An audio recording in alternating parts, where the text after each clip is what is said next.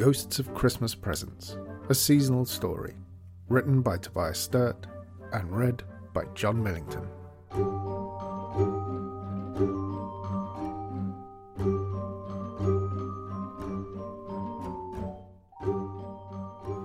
Chapter 14. Mr. Benedict Nail sits in what appears to be a monk's cell in a medieval abbey with a nun made out of paper and a couple made out of china. But what astonishes him most is to discover that he is Mr. Benedict Nail. Moments before, he had absolutely no idea that he was any such person. Indeed, he had no idea he was any kind of person at all. He was merely a novice in the scriptorium, summoned to help a sister speak to some recalcitrant pilgrims, and now, all of a sudden, he hears a name and realizes it was his all along. "I might tell you the story of Mr. Benedict Nail," says the China man. And Benedict Nail gasps and then pretends he coughed because he doesn't want to interrupt the man. He just learned his name. What else might he find out? "Oh, no," says the paper nun. "We need your story, not someone else's." And Benedict Nail's heart sinks. But the China man says, "Oh, no, this is my story. Well, ours, if you'll allow, Mum." He turns to the China woman in the vast violet china dress. "I don't like it," says the woman, "but I don't see how it's for me to allow or not." "Well," says the China man, "here's how it happened.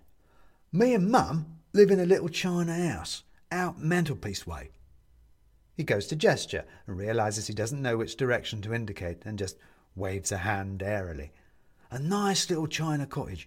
Thatch roof, roses in the front garden, cosy little place. Well, one night we're sitting round the fire all hugger-mugger as the evening is drawing in, when here comes this thundering at the door. 'Who could that be, Mum?' says I. And 'Why don't you go and see?' says she. And 'I shall,' says I. 'Perhaps, my child,' says the nun, 'we could have the gist of the story, a little less reported speech.' 'Well,' says the Chinaman, giving up on trying to stall, 'it was this gentleman, Mr. Benedict Nail.'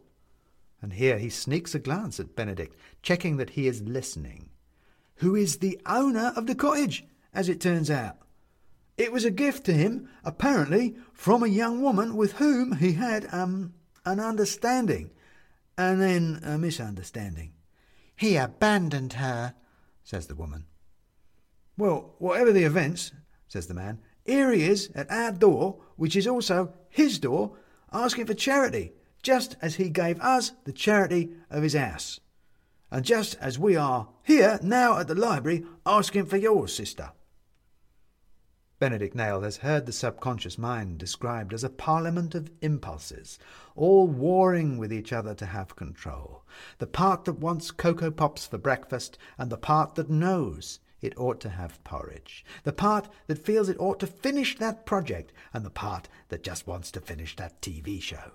The part that dares, and the part that quails. The part that thinks, and the part that feels. He can, as the man speaks, feel all these parts waking up with a hangover in the voting lobby, storming back into the Parliament building and all starting to shout at once. He is starting to remember who he has been this whole time. "Just a little charity," the man is saying, "a little kindness to keep the darkness at bay." "Here at the library," says the nun, "we help those who help themselves, just as we have this novice here. We have given him shelter, and he has given us stories, like his story about the Christmas card of Mr. Cardiman." "Of course," says Benedict, suddenly remembering what he'd been talking about. "Mr. Cardiman. We were just students then, and we thought he was hilarious. Such a stereotype, the paterfamiliar, with his old-fashioned facial hair, puffing on the pipe. That's where the name came from, Mr. Cardi Man, the man in the cardi. It became a running joke, really, a kind of a shortcut to talk about that kind of person, all old-fashioned and straight-laced, grown up and, manly, patriarchal. That's the word. Benedict stops for a moment and contemplates the portrait on the wall of Mr. Cardiman smiling smugly down at them. But before the nun can stop him again, he continues. That's why he sent the card. Whoever sent it. One of my friends. We were all students together, and then some of them had one of those drunken ideas one night in the pub. Something silly, really. Making a website. Just a silly thing. Nothing came of it. I mean, they did it. They put together a company. They made the thing. But nothing came of it. No one got rich. No one got successful. They made a company and made the thing, and the thing failed. The company failed, and then they went and did other things. I knew it would, of course. I mean, it was a silly idea, and they were young, and these things never, And so when they asked me to join them, I didn't. I had a good job offer, and I took that. And I may have been young, but I wasn't silly. And that's why he sent me Mr. Cardiman, whoever it was. He was saying that's who I was going to work with, who I was siding with, who I was turning into. Mr. Cardiman. Benedict has not taken his eyes off the picture, but what he is seeing is nights round the table in pubs, when all his friends would tell all the stories about the company they had started when they were too young to know better. And to be honest, he had heard the stories 1,000 times before. And they weren't interesting the first time because you had to have been there. And he wasn't. The stories were, if anything, self-congratulatory and exclusive.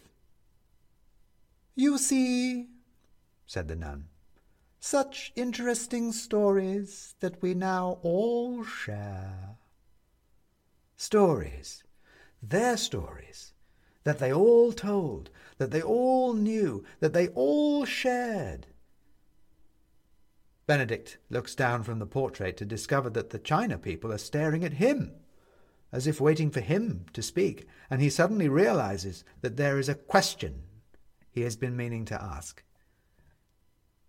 "You said that the library, Mr. Cardiman, helps those who help themselves," he says to the nun. "Helps them to do what, exactly?" "We store the stories," says the nun. "You know this." "But why?" says Benedict. "What for? To share out?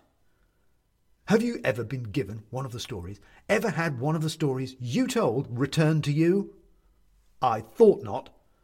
All you've got are these interviews, eking out an existence from the few memories new arrivals tell you. It's a pyramid scheme of memory, with every story being funneled to the top. The only person Mr. Cardiman helps is himself."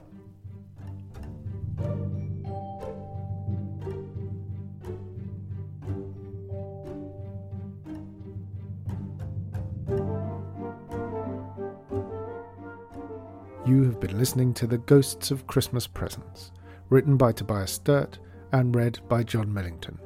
The music is The Path of the Goblin King by Kevin MacLeod of filmmusic.io, and our illustrations are by Jamie Lenman. You can find more of our stories at christmasstories.co.uk or wherever you found this podcast, and we'd be grateful if you could rate and review us while you're there as well. If you're feeling really generous, we now have a Patreon at patreon.com/christmasstories, where a subscription will get you versions of this story without all these annoying credits and lots of other exclusive material. But all we really want you to do is to listen to the next instalment of The Ghosts of Christmas Presents.